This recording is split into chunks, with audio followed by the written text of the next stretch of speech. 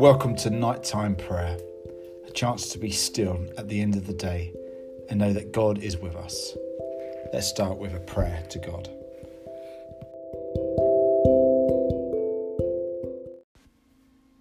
No God and no calm. Lord, we know that the secret of being calm is getting to know you, the God of calm.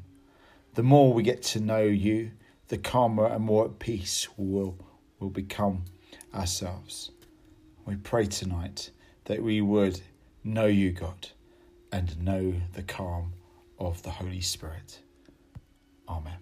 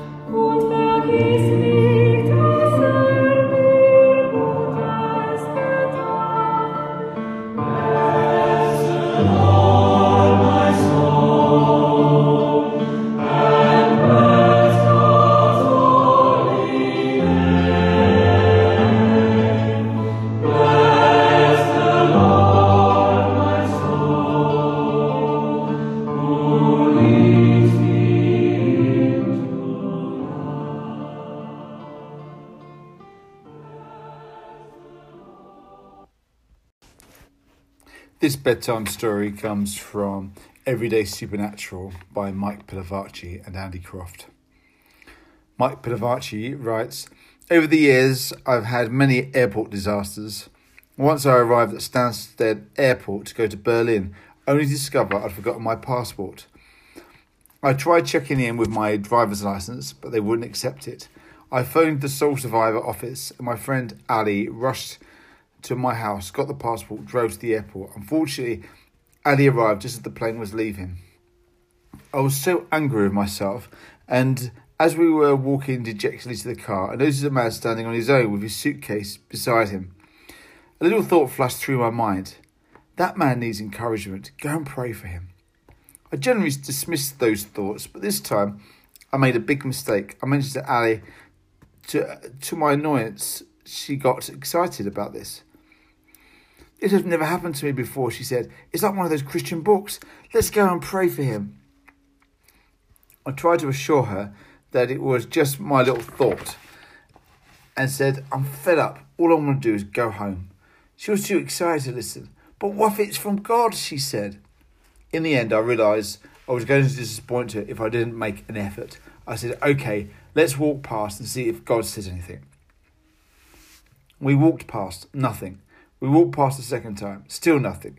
We walked past that man 7 times. In the end, more out of desperation than anything else, I went up to him. "Excuse me, sir, we're not weird." He didn't look convinced. "But we think Jesus told us that you need encouragement, and we wondered if we could pray for you." He looked at us in astonishment and said, "I've just arrived in this country, to pastor a church in Essex. I've been waiting for 2 of the elders of the church to collect me, but they're late. I've been standing here thinking, what on earth have I done? Why am I here? And I just prayed a little while ago. God, I would love it if you could give me some encouragement before they arrive to collect me." I was more amazed than the pastor was. "Are you serious?" I asked. So we prayed for him and went on our way rejoicing. As we drove home, talking excitedly about what God had done, I couldn't help but think of all the times I've had little thoughts like that and dismissed them. How many times I hadn't taken the risk. How many times I thought, it's just me. My Christ, my shield, my encircler. Each day, each night, each light, each dark. My Christ, my shield, my encircler. Each day, each night, each light, each dark. Be near me, uphold me, my treasure, my triumph. Circle me, Lord, keep protection near and danger afar. Circle me, Lord, and keep peace within and keep evil out. Amen. So let's say the Lord's Prayer together. Our Father, who art in heaven, hallowed be thy name. Thy kingdom come, thy will be done on earth as it is in heaven. Give us this day our daily bread, and forgive us our trespasses as we forgive those who trespass against us. And lead us not into temptation, but deliver us from evil. For thine is the kingdom, the power and the glory, for ever and ever. Amen.